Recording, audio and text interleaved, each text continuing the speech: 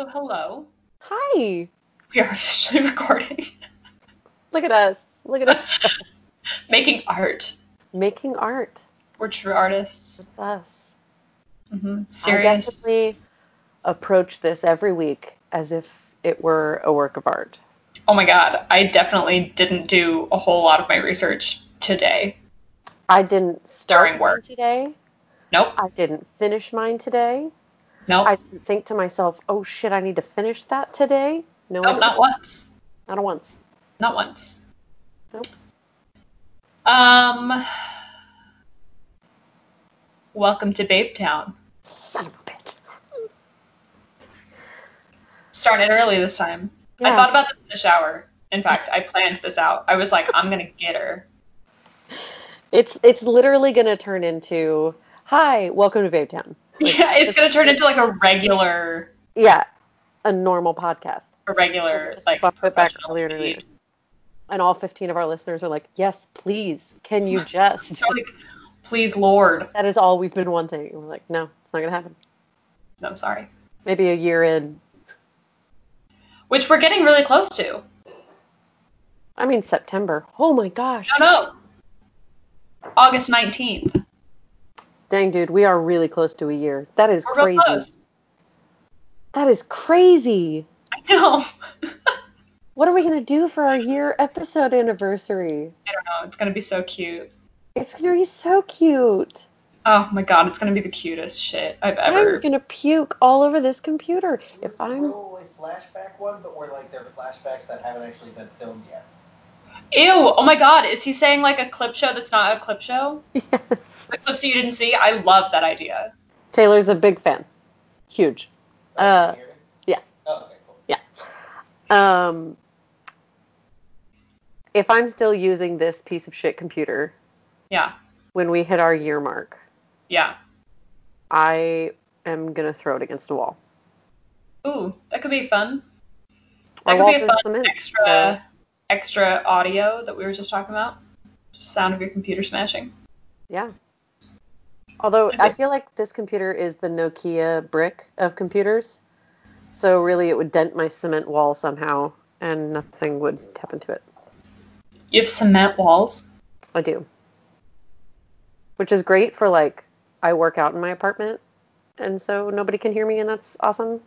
Mm-hmm. And I can always turn up my TV shows really loud and, like, play music and be as loud as I want. It's terrible for hanging anything. Yeah, I would bet. We had a coat rack fall a few days ago, so we're just going to get a freestanding one. There you go. I wish that our walls were cement because I literally told Evan this morning that our house was going to fall down if we ever get another earthquake because there are so many cracks in our walls. Like, so many cracks in the walls. So, you know. How about for our... Oh, it's coming up too quickly. I keep thinking it's, like, really far off, but it's really not. I was going to say that, like, you should come here, I should go there, we can record one together. Ugh, how dare you say this to me. How was your week? It was bonkers. Yeah. You know, it's... You know. Chicago went to the next phase this week. Oh, yeah. And everyone took that as, hooray, no one needs masks, let's all go to the beach. Everything. It's all normal. Mm-hmm. Which a lot of people have used the cops being incredibly distracted as an excuse to get onto the beach because they were posted out there. But I think the police are onto their antics because they were back today. Mm-hmm. But yeah, it's been weird. Although we hung out with people in their backyard and we were talking to them and hanging out with them in their backyard, and it was great. That is great. I got a little sunburned. I'm sure you can see. I can't really, but... Is it because my face is always red? Thanks. Wow, rude to yourself. No.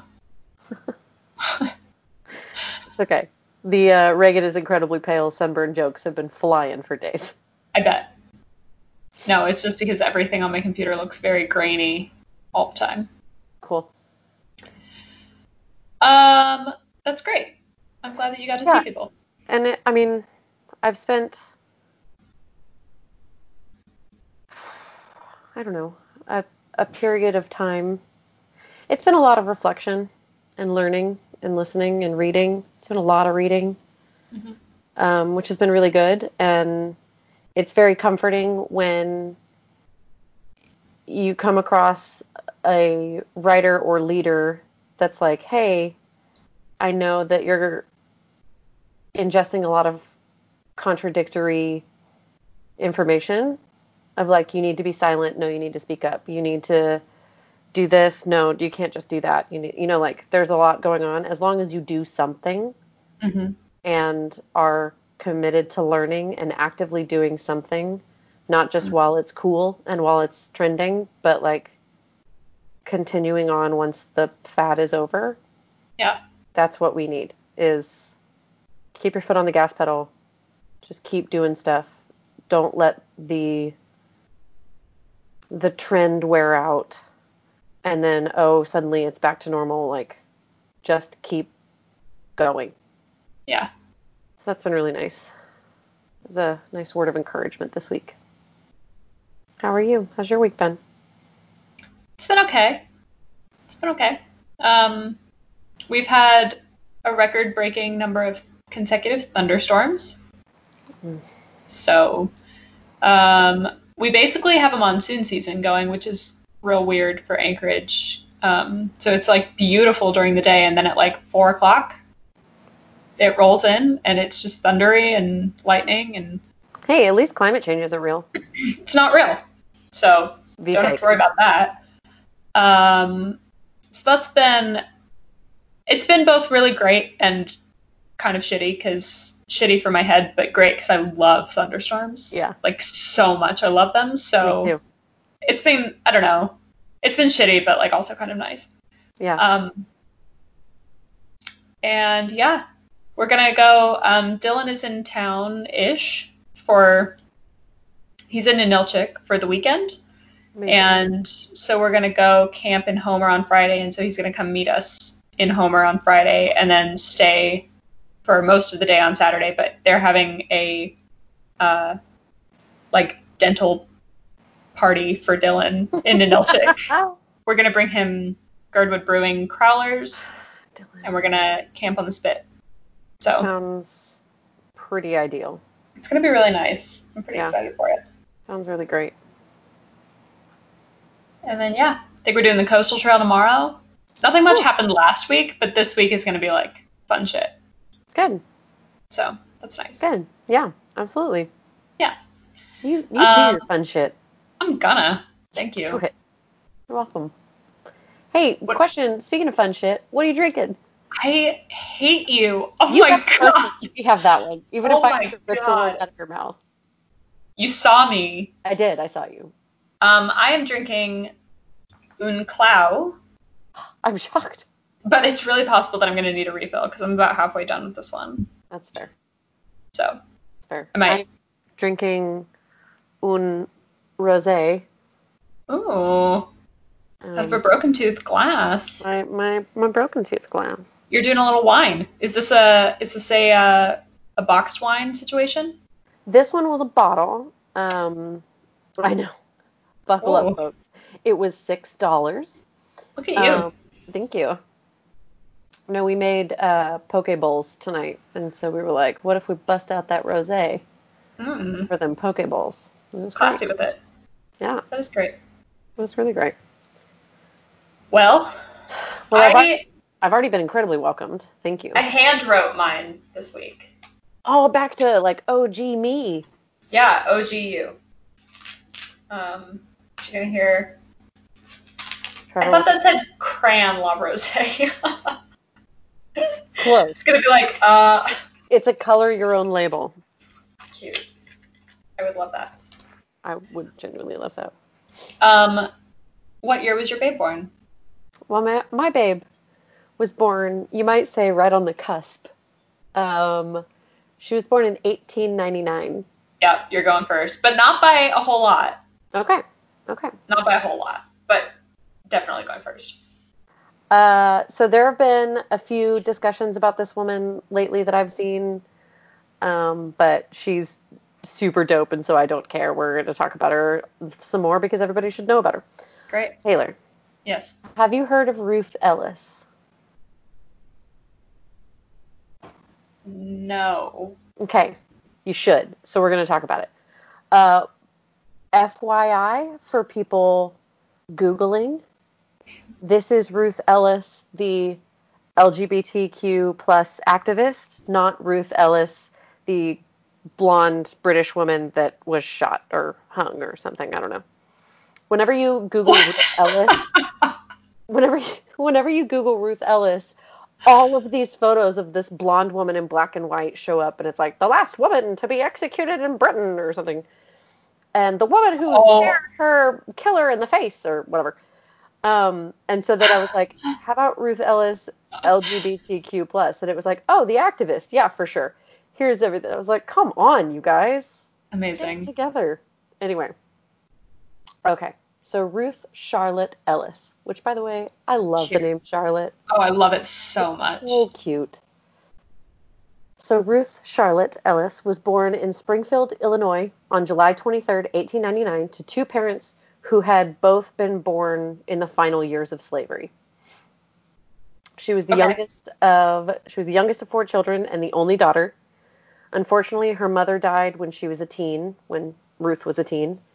But her father was the first African American mail carrier in Illinois. Wow. So Ruth was born 36 years after the Emancipation Proclamation went into effect and 15 years before the First World War started.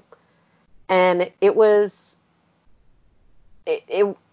obviously a time where the U.S. is particularly hostile to women of color, and to gay people, and Ruth was all of those things. Great. So there's some downers in this story, but it's a great story, so buckle up. Okay, so 1908, she's 9 years old, or almost 9 years old. No, she is 9 years old. I'm sorry. Sorry, I'm doing some month math in my head. Month math. That's the hardest kind of math. I hate it. Month math and tit math are the two hardest kinds of math. Just take all my money.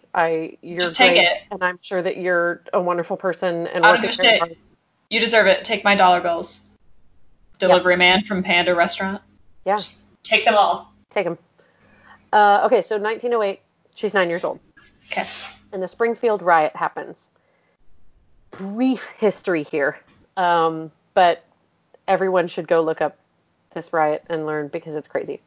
So, two black men were arrested on charges of rape and attempted rape and murder of these two white women and one of the women's fathers.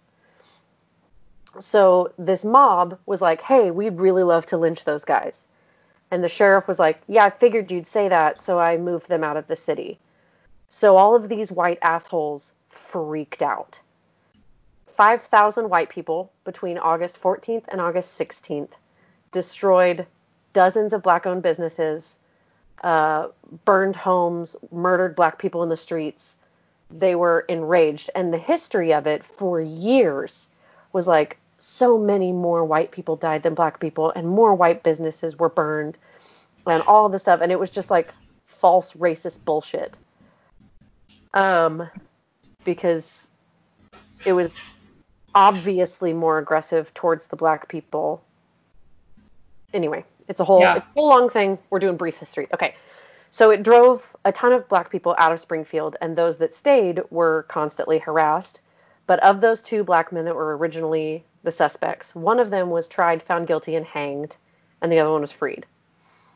And that riot was a catalyst for the formation of the NAACP. Wow. Yeah, so this happens in her hometown when Ruth is super young. But it said, despite hardships, she lived with exuberance. She loved dancing, bowling, painting, playing piano, and photography. Oh my God. Such an important, wonderful detail.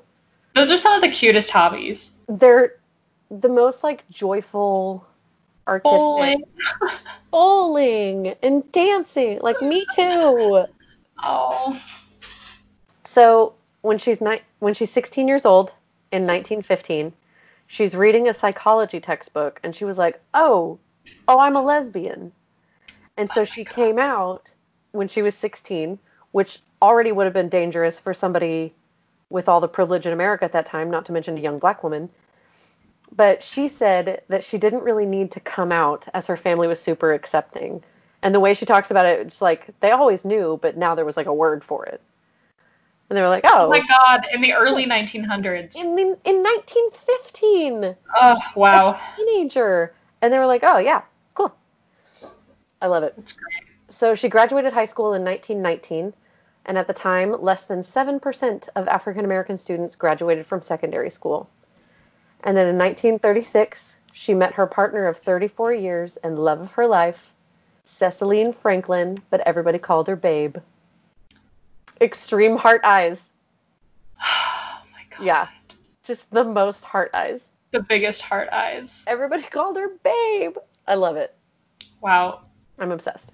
Um, So, yes, can I sidebar you right now? you really can. I'm So, just in here. me and Barbara and Lizzie and Fiona and Katrina have a Snapchat group called Babe Party.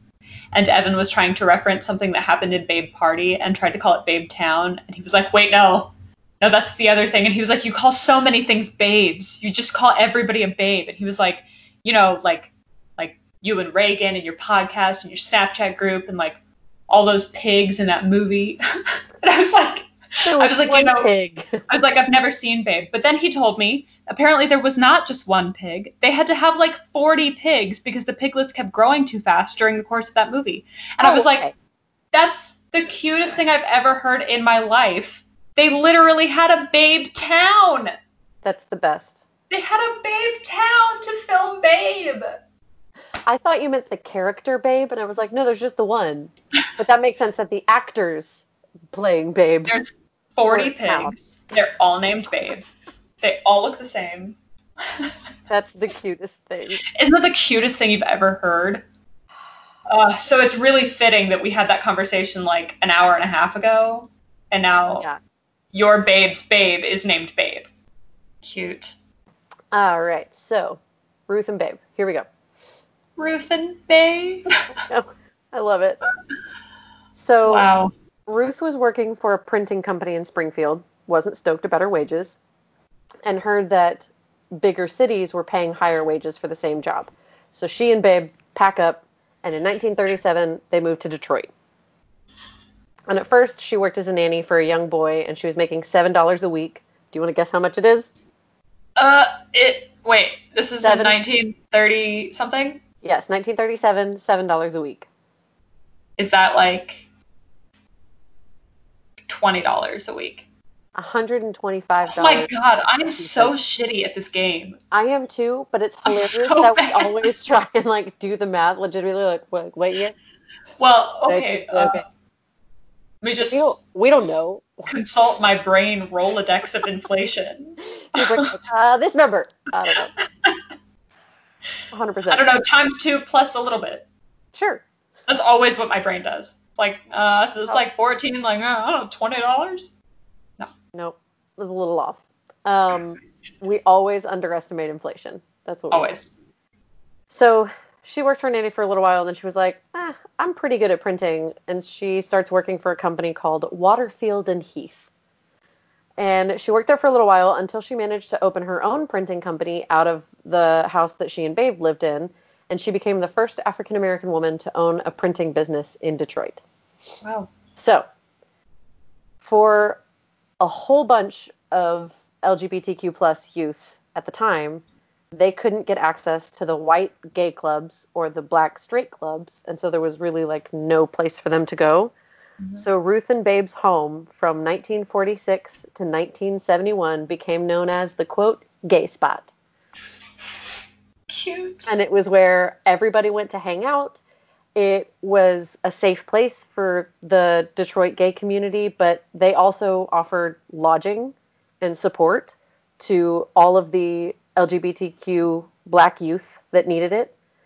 It was like Ruth's passion to help all of these youth because a lot of them didn't have role models that were Yeah. older than them. There was no one to be like, I've done it and you can do it too. And here's how. Oh, wow. Yeah, reading about it is the most uplifting thing in the world. So her specific passion was working with lesbians of color to get educations, and she often paid for their books or paid for their tuition because she wanted young lesbians of color to research their own history and their roots and to know where they came from and be proud of where they came from. And I love it so much. That's so good. Just so, so much. So she had this idea where she was like, what if we do like a Big Brothers Big Sisters situation where younger gay people and lesbians can be matched as social companions with gay and lesbian seniors according to similar interests so that they have role models. But at that time, she was, again, the only older LGBTQ plus person for a whole bunch of those youth. And a lot of those kids, when they came out to their parents, they were not only not accepted, but actively rejected. Mm-hmm. There was a University of Chicago study. Let me see where I put it. Oh, okay. So a lot of those kids lost their parental role models, moved to the streets, and a University of Chicago study showed that 40% of homeless youth were LGBTQ plus. Wow. Yeah, almost half. So a lot of them saw Ruth as their only role model. And there's this woman named Sarah. And her grandparents died when she was super young. So she saw Ruth as the only grandmother she ever had. And she said that she was way better than any natural grandma that she could have had because Ruth was a lesbian. So they also had that to talk about. And I was like, yes.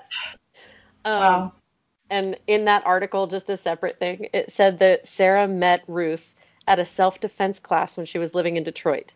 Sarah was in her 30s. Ruth was in her 80s. Wow. I hope I love the I'm idea of self- any 80-year-old taking self-defense classes. I really hope that I'm taking self-defense classes when I'm 80. So I can be Wow. like, you want a piece of this? I will fuck you up. I will With use my cane. your weight and momentum against you, motherfucker. Okay, so that brings us to the Detroit riots of 1967. My Again, God, this sweet lady had multiple riots in her oh home. my God, so many. Wow. Again, a super brief history. Please go look it up. It's very important. So the Detroit Police Department at the time had 50 black cops. And so they were basically seen as a white army. And there was rampant police brutality, racial discrimination, the whole 9 yards. The It's story. cool that everything has changed. It's so cool that everything's changed. So the whole city was in a period of economic and social strife, and it was obviously way worse for the black community that had been disenfranchised because systemic racism. So there was a white flight where all of the wealthier white people moved to the suburbs and then would commute into their businesses, and so then like random housing units were empty and businesses were empty and boarded up. And so it just got worse and worse for those still living in the city. And it all came to a boiling point in 1967. So that is the briefest I can. Yeah. The Detroit riots were among the most violent and destructive riots in U.S. history. By the time the bloodshed, burning, and looting ended after 5 days, 7,000 National Guard and U.S. Army troops had been called to Detroit on the ground. More than 7,000 people were arrested, 1,700 stores were looted, and nearly 1,400 buildings were burned, causing around $50 million in property damage.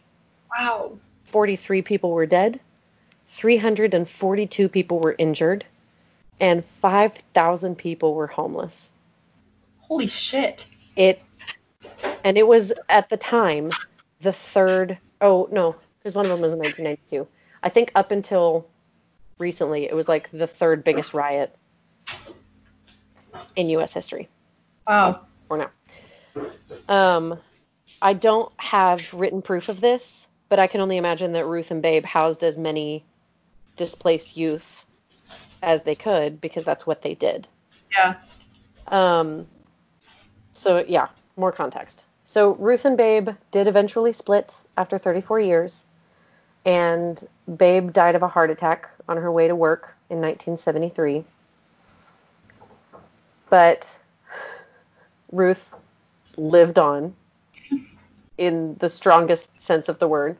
Soon after her 70th birthday, she's pretty much a celebrity in the LGBTQ plus community.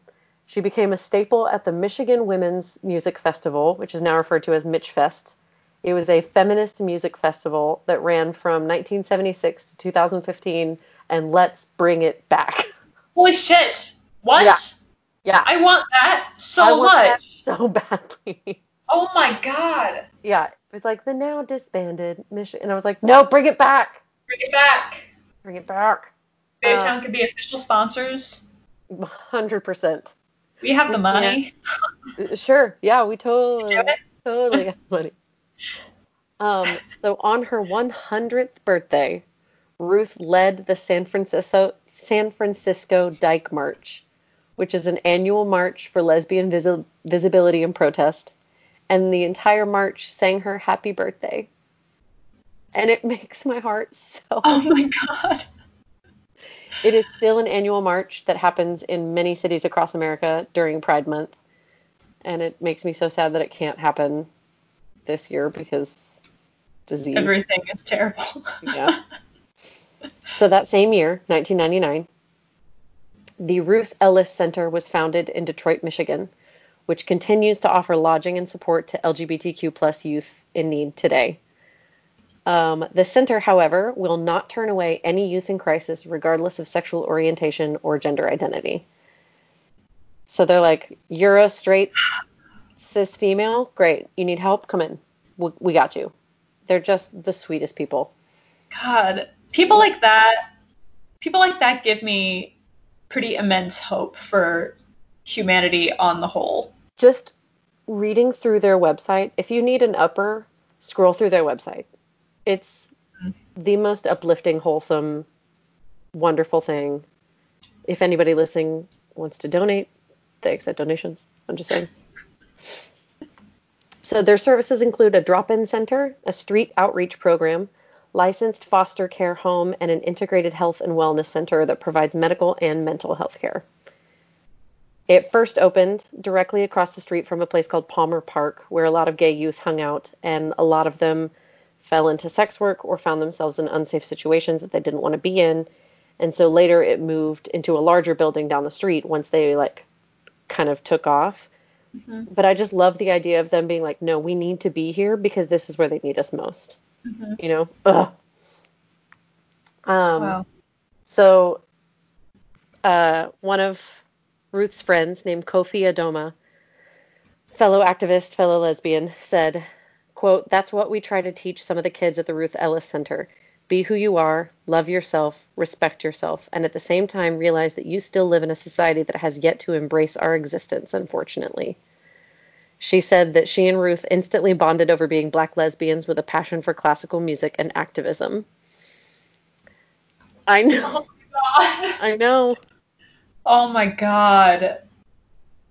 My heart is just warm. It's so great. Wow. Kofi said for a lot of people, it felt like, quote, if she can do it and be happy and live a good life, why not us? And I just want to hug every youth that has been rejected or is questioning anything. Let me give you a hug. Oh.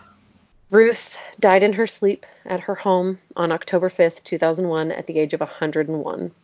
Oh my god. Yeah. Wow. Yeah. Her ashes were scattered in the following Women's Festival and also into the Atlantic Ocean off Ghana. I'm not sure if that's where her family was from. I don't know, but that's, yeah. Yeah. The city of Detroit recognizes her contributions every February during Black History Month. And it said that they celebrate a Ruth Ellis Day, but I can't find which day it is. Yeah. I don't know. But there's maybe it's like a moving target. Yeah, there's a surprise Ruth Ellis Day out there. They just wake up in the morning, they're like, seems like a Ruth Ellis Day today. What? Today's the day. Yeah. Today's the day. She is in the Michigan Women's Hall of Fame. There's a documentary by Yvonne Welbon called Living with Pride, Ruth Ellis at 100 that was made in 1999, and I want to watch it so badly. Wow. And in 2013, she was inducted into the Legacy Walk, which is an outdoor walking museum in Boys Town here in Chicago that I did not know existed.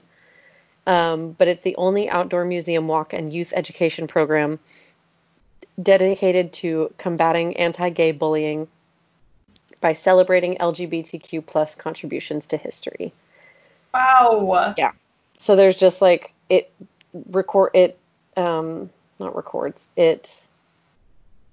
showcases activists and allies throughout history to the gay community. And I can't wait. I'm going to go as soon as I can because I want to walk and cry and be happy. Yeah. Yeah, that is the story of Ruth Ellis. Wow. Really, really stellar job. That was a great time. She's so fucking cool. And I can't wait to show you the photos of her because she just looks so happy. Like, it's going to be a pleasant, beautiful surprise for me. Seriously, despite all of the shit that she went through, she just, like, she found the joy, and I think that's really cool. Oh. I love her. Okay, to source my shit. Mm-hmm. History.com, MichiganRadio.org, Wikipedia, Legacy Project Chicago, an article on womenwhodared.omeka.net by Amy French, which was great. Mm-hmm. The glsen.org website, which is it's an organization based in New York that ensures the value and respect of LGBTQ plus youth in schools, that I didn't know existed, but if you are also looking for a place to donate, they accept donations. And then the RuthEllisCenter.org, which I wrote down their mission and their vision. It is our mission to create opportunities with LGBTQ plus young people to build their vision for a positive future. Our vision is a world where LGBTQ plus young people are safe and supported no matter where they go. Oh, man.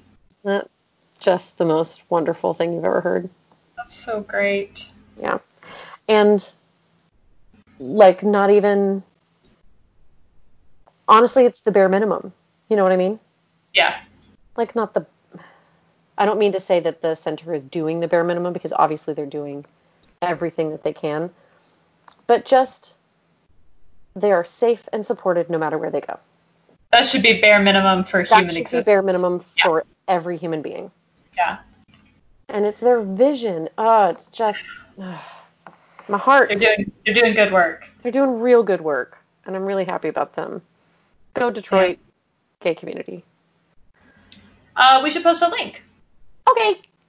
For our donation rounds. We can do that. Great. For sure. Your turn. Great. Well, settle in. Okay. Okay. So I'm really excited about this lady.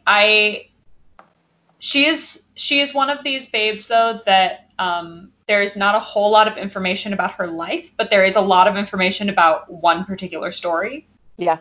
And I want this story to be made into a play or a movie, but I would really love a play of it. Sure. Because it's so great. Some lend themselves better to movies. Some lend themselves better to plays. I get it. Yeah. So, Reagan. Taylor. Have you ever heard of Alma Levant Hayden? No. First of all, the name Alma is one of my favorite names of all time. Mm-hmm. I think it's so adorable. Mm-hmm. So that was like number one. I saw the name pop up and I was like, oh, and then I read the story and I was like, wow, holy shit. Okay. Yeah. So Alma Hayden was born March 30th, 1927 in Greenville, South Carolina. So like, not like, right on the cusp of where you usually hit. That's literally all that I could find out about her early life. Hey, it's more than we found out about a lot of people. Where she was born. So she graduated in 1947 from South Carolina State College.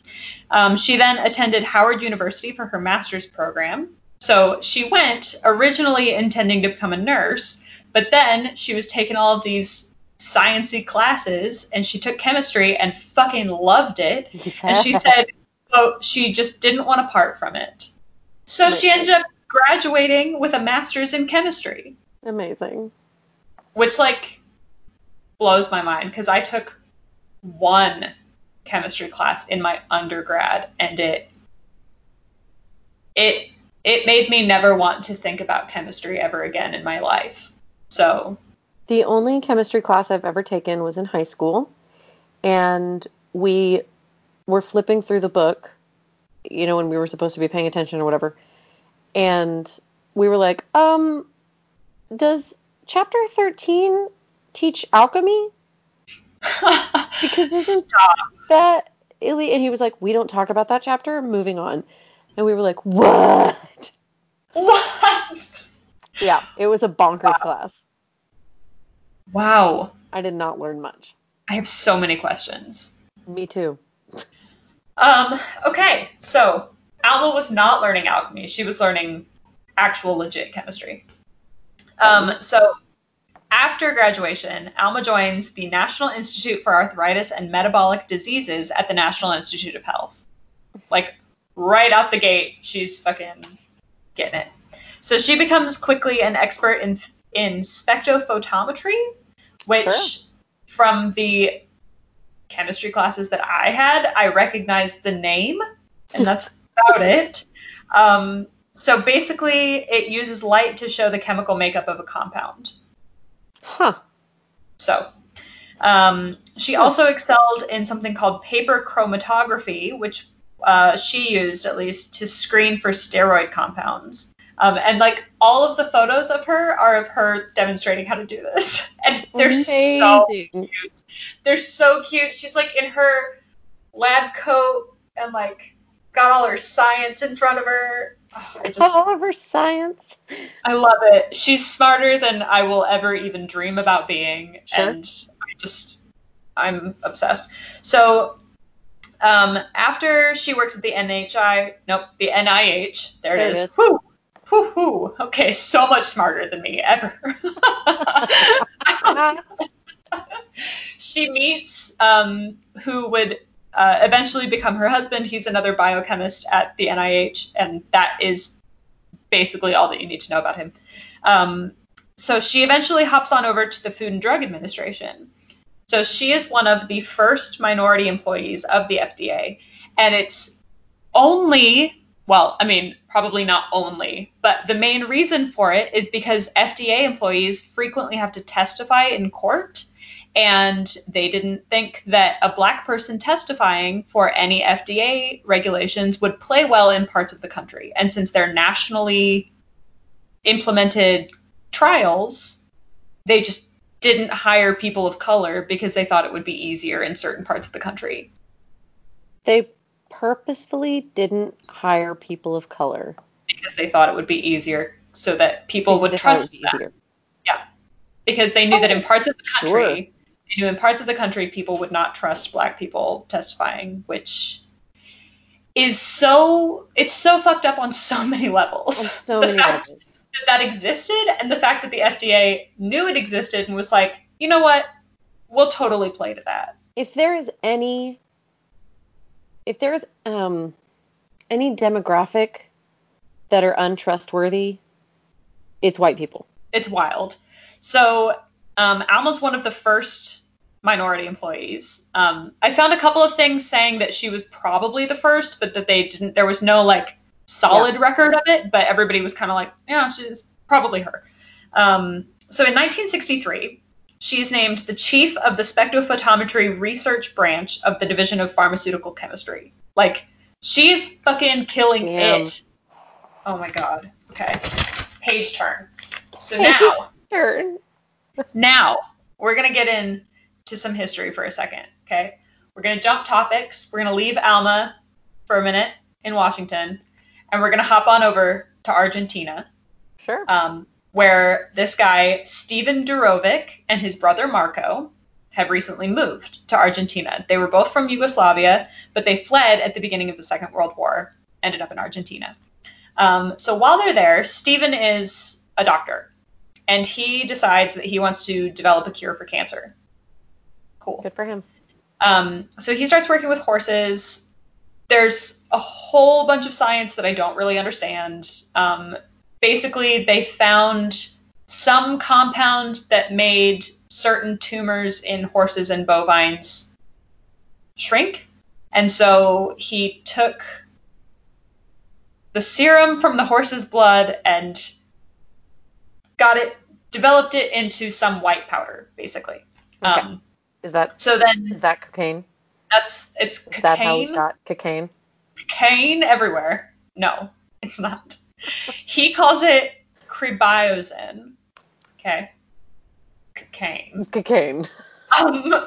So him and his brother Marco, they're like, this shit is gonna cure cancer. It's gonna be great. They put all of this white powder into these little pills, and they take it up to Chicago because they're like, okay, well, if we're gonna try and market it, it will gain more traction in Chicago than it would in Argentina. So they come up to Chicago, and they hit up a dude named Andrew C. Ivy, who is a doctor in Chicago. And this guy is problematic from start to finish. Beautiful.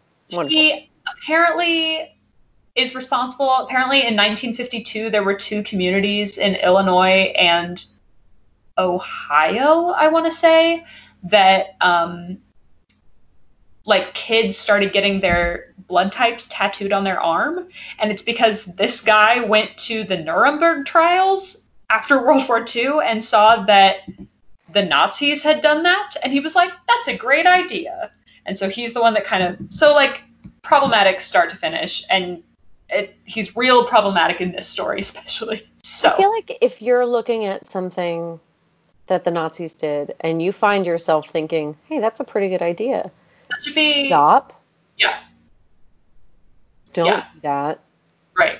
Do the opposite of that. Go read a book by a person of color. Yeah. And really reevaluate your entire life. So Andrew Ivy teams up with Stephen and his brother Marco. Marco is not really in the story. Stephen is a doctor. So it's really Stephen and Andrew that team up. Andrew, at this point, he is the VP of the University of Illinois. So he's got some clout. He's also the head of a bunch of different boards and shit. So he is very into cribiozin. He's like, yep, this is going to totally work. We're going to sell the shit out of this and we're going to make a lot of money. Right.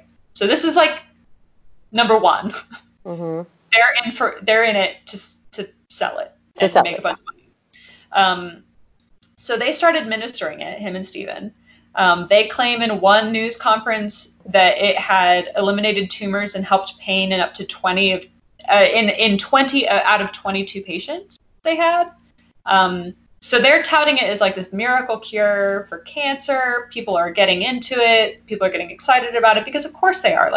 If you or a family member has cancer and somebody is suddenly telling you, yeah, I've got a pill that can cure it. Of course you're going to be excited about it. So meanwhile, medical professionals are skeptical as fuck. And they're like, is this doing what you are saying it does? So years before this, there had been a big scare with faulty drugs. And so the FDA had gotten a lot more power in testing drugs and making sure that they're okay to go out to market.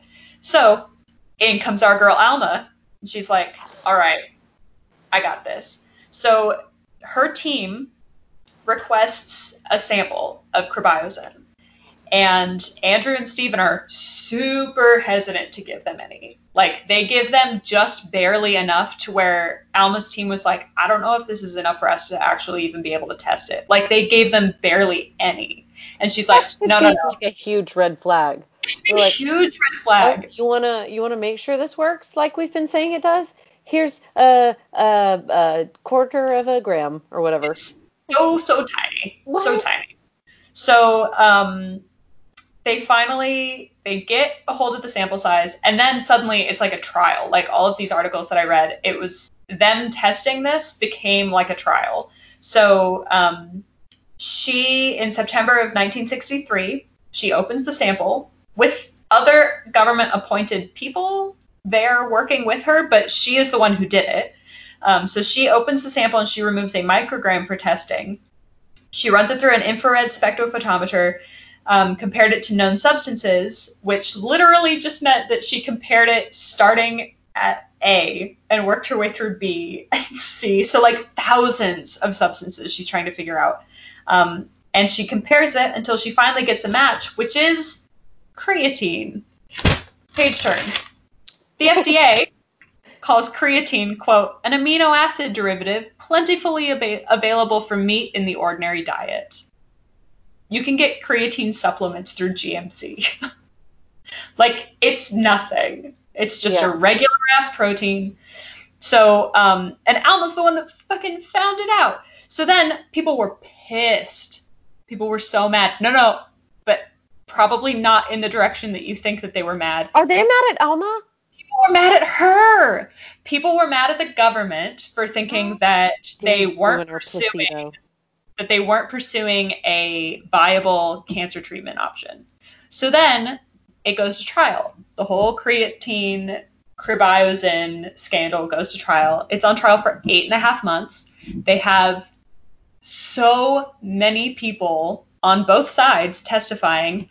Alma is one of them. Yeah, girl. And testifying for the FDA, pleading her case, not even pleading her case, just stating facts that she found out. Eventually, they did find it fraudulent, but there was a loophole in Illinois law to where they didn't actually ban it from being sold for a decade.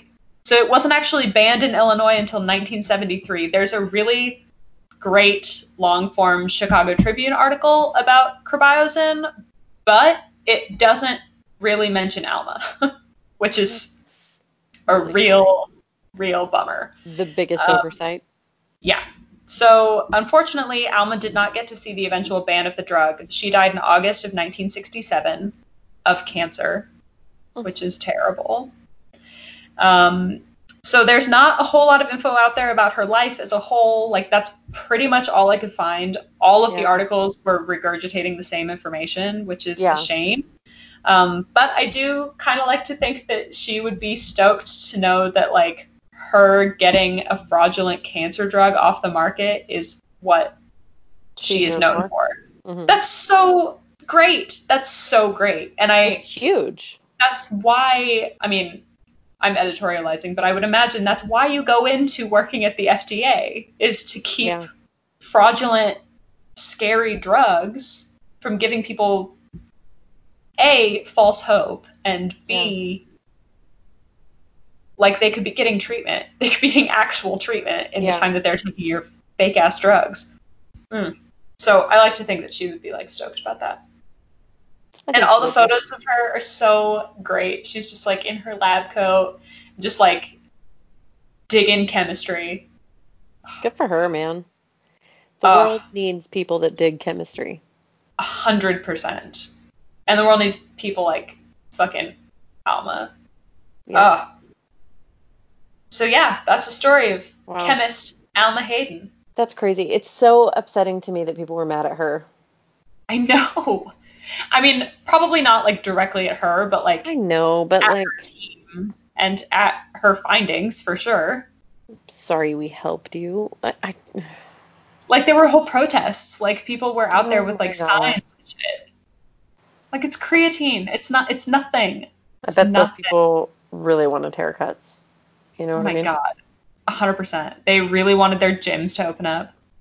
Did you see that really stupid protest of people who were protesting their gyms where they were working out on the sidewalk? Yeah, it was like further proving that you can work out anywhere. You don't fucking need your gym open. What? You dumb dicks. You dumb dicks. God. Yeah, it's something. To source my shit. Yeah.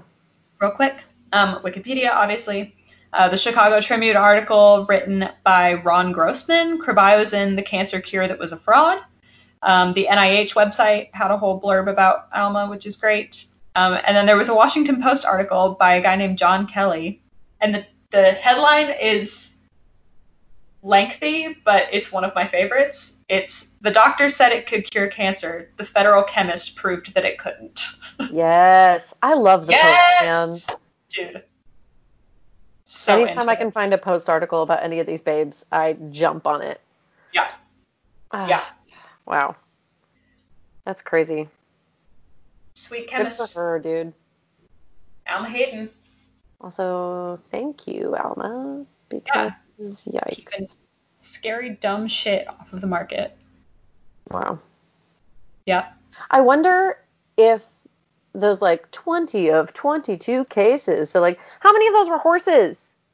Well, and so like that was part of the issue that a lot of these like medical professionals that thought it was super skeptical, they were like, hey, this is not a sample size. Like sample sizes should be in the hundreds, and B, they're not like all of there was no control group, there was no double blind testing, like it was all of the ways that you prove a drug. Yeah. It didn't do. So they were like, okay, well, like if you're saying that this is a miracle cure, then let us actually test it. Yeah. Because if it does what you say it does, you should want that. Then yeah, you're fine.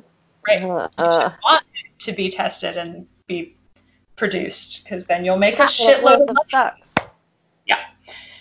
So, yeah. Wow. Good job, dude. That's a very cool story. Thanks. Wouldn't that be a great play though? That would be a great play. It'd be a great play. Yeah. What would you call it? I love, and also it bums me out, these babes where there's just like one story about them that you can find, you know? Because I'm like, no, I want to know like what else she did. Like, if this was like her main, you know. I feel like it happens a lot for the scientists or inventors, or, you know, they have like their one thing that's like why lawyers, like why they came to the public sphere and Google knowledge. Yeah. Yeah. Yeah. That's crazy. Yep. I'm very thankful for her though. Honestly. Wow, dude. So cool. Yikes. So cool. So cool. Yeah. And I love that like the FDA wasn't hiring people of color because they were worried about how their optics would look with them testifying. And then fucking Alma shows up, says what's what, ends up testifying, beats it. Oh, God, it's just so good. It's just the best. But that's another example of how ingrained racism is in every single level of this fucking country. Mm-hmm. The FDA was allowed to purposefully avoid hiring people of color because they were like, well, I mean, they're not trustworthy. Yeah. Let's burn the system to the ground. Let's do it. And start over. Want to? Speaking of, did you see that? John Oliver? Well, yes, but I'm not going to talk about that yet because spoiler alert. That's your babe? My babe. It's a good segue, so I'm just going to jump on in to my babe of the week. Do it. Yeah, jump. If people have questions about what defund the police means, they should watch that John Oliver clip because it's so informational and so... Nobody is saying that we are going to completely get rid of a police force. Yeah. That is not what anyone is saying. We're saying that it has to be rebuilt because it is not working. So it's got to change. And I didn't know, and he pointed out in the thing that Camden, New Jersey already did it 7 years ago. They already did it, and it's worked. Yeah. Like, it's not a new idea. It funnels the police and lets them focus on what they need to focus on, not responding to every little thing that goes wrong that needs social workers and people trained in therapy and trained in mental health and trained in all of these, in, you know, rehabilitation and de-escalation. Like, yeah, send people to those calls that are trained for those calls. So I mean, John Oliver definitely is a great babe this week. And his writing and researching team. His writing and researching team, and the way that he ended that episode, where he just played that clip. That's our show. Good night. From Kimberly Jones, and let her say it for him. Because she can say it best. because she can say it best. And just ending his show, nothing more. They didn't have any frills. He started off saying, yeah, we're going to talk about this because we have to. This is the only thing to be talking about. And there were no cutaways. There were very few jokes. Like, Evan and I were both like, that was a near perfect episode of Last Week Tonight. It was incredible. It was so informative and so aware that that was part of it that I loved too, is that he was so aware that he is not the person that people should be listening to right now. But he has this platform, and he has the platform. Well, yeah. To amplify other voices. It was so great. I've never had an episode on some shitty cops. I've never had an episode of John Oliver that I've thought, oh, I don't know, he kind of missed the mark on this one, but this one it was great. It was so good. I really need to go find some recent Trevor Noah episodes, because I'm sure that they are really top notch. Yeah, he's hitting the mark too. I mean, obviously he's hitting the mark. He hits the mark on. Grew up in South Africa, like basically everything. Yeah. I am looking up really quick to make sure, because I have two babes. John Oliver is one of them, and I want to make sure that I don't fuck up this guy's name.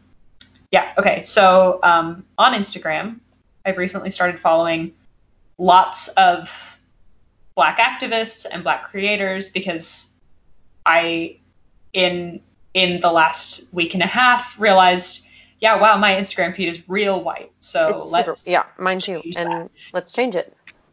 So I have kind of been, I don't know, collecting different people's recommendation lists of like, hey, if you're looking for people of color to follow, here are great ones. And I started following this guy, Carlos Whitaker, and he's great. It's great. It's so, he just posts Instagram live videos all the time, like every day, of questions that people are asking him in his DMs. And he's like, hey, like, here are my experiences and here's how I would answer this. And it's solid. He's an author. I super, super recommend. His name on Instagram is LOSWIHT, Loswit. So everyone go follow him. It's been really, really lovely. And it's such a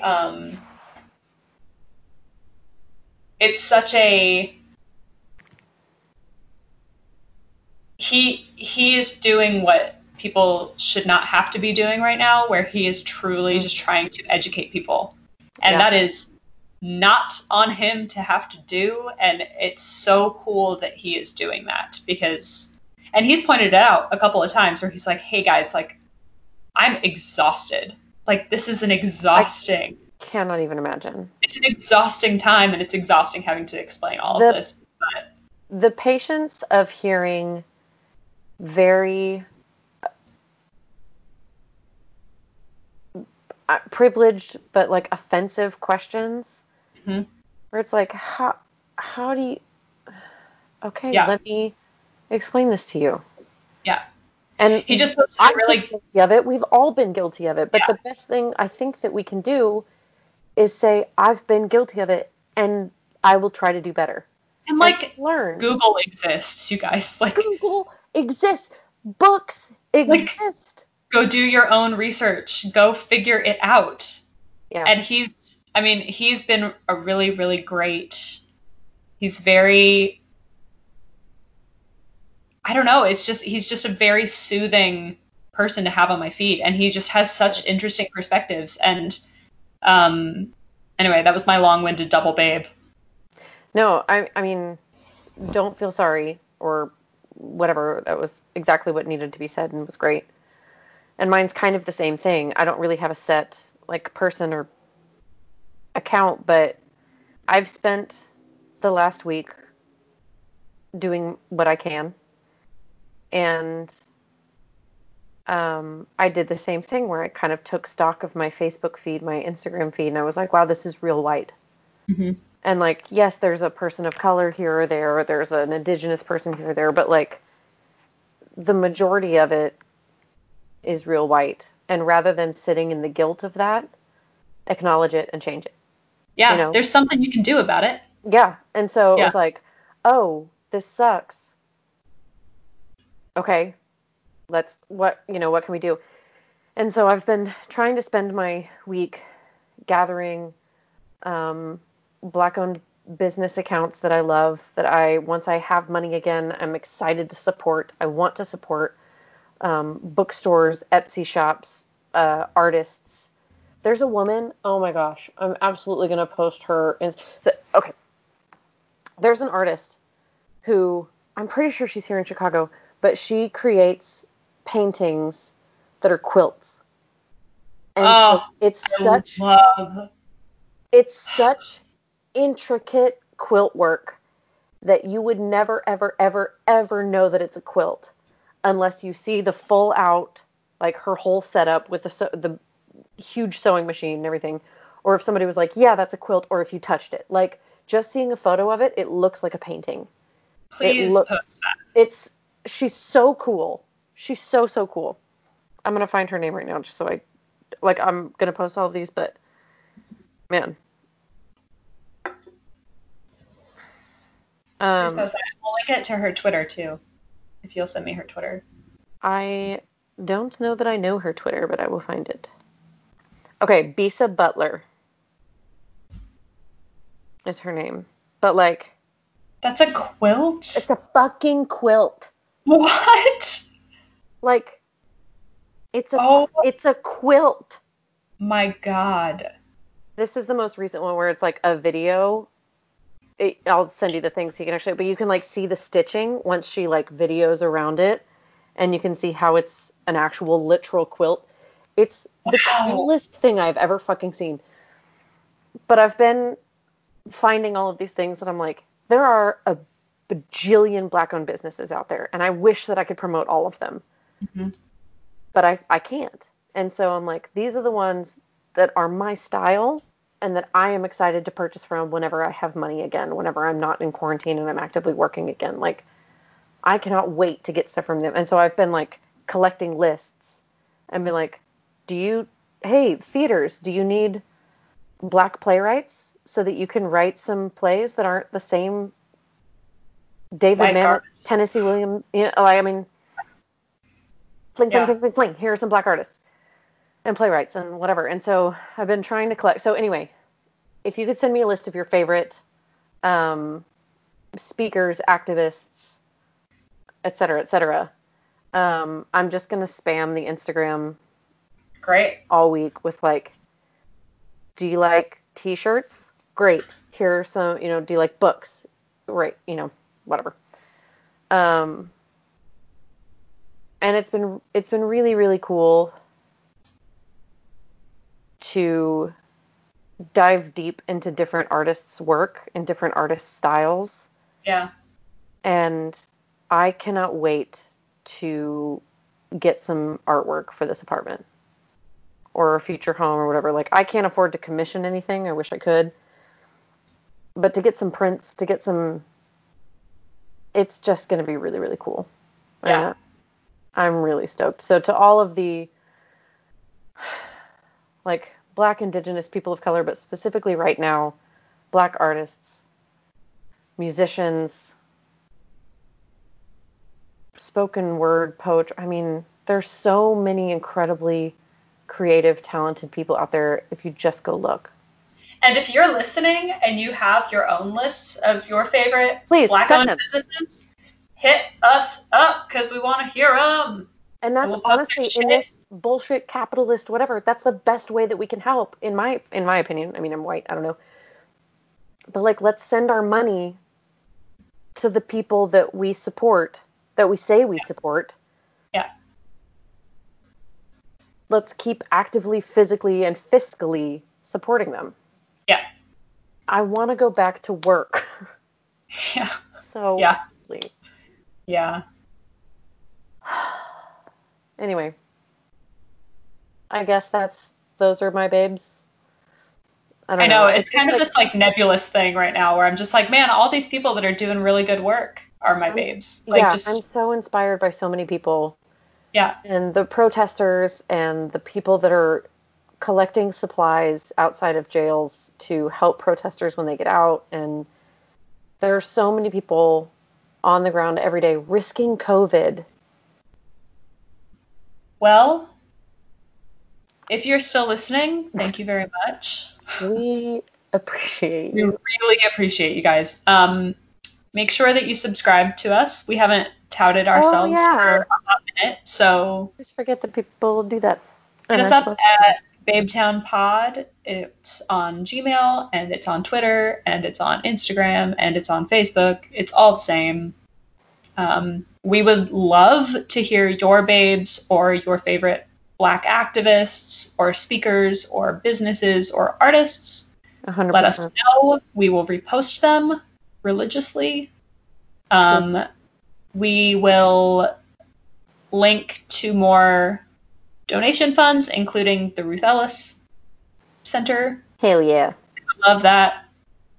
And yeah, we appreciate you guys. We really, really do. You guys are the best, and honestly, this is the best. And you know what can I say? But I love this. I love you. I love you. And I love this. I love this. I still have your hoop because I'm the fucking worst. Dude, you're It fine. says that. But it exists, I promise. I'm excited. I mean, if you photoshopped that and didn't actually make it, that would also be impressive, but a weird commitment to a lie. It would be weird, but I could probably get behind that kind of weird. Yeah. You know? That's fair. Well, I'm gonna go watch cartoons with my husband now. You do it. I'm gonna probably... I don't know what we're gonna do. But I'm probably gonna get some more wine for it, whatever it is. You should. I'm super endorse that. I'm gonna. Mm-hmm. All right, friend. Love you, friend. Love you. Goodbye. I will definitely talk to you this week. Yeah. Bye. Bye.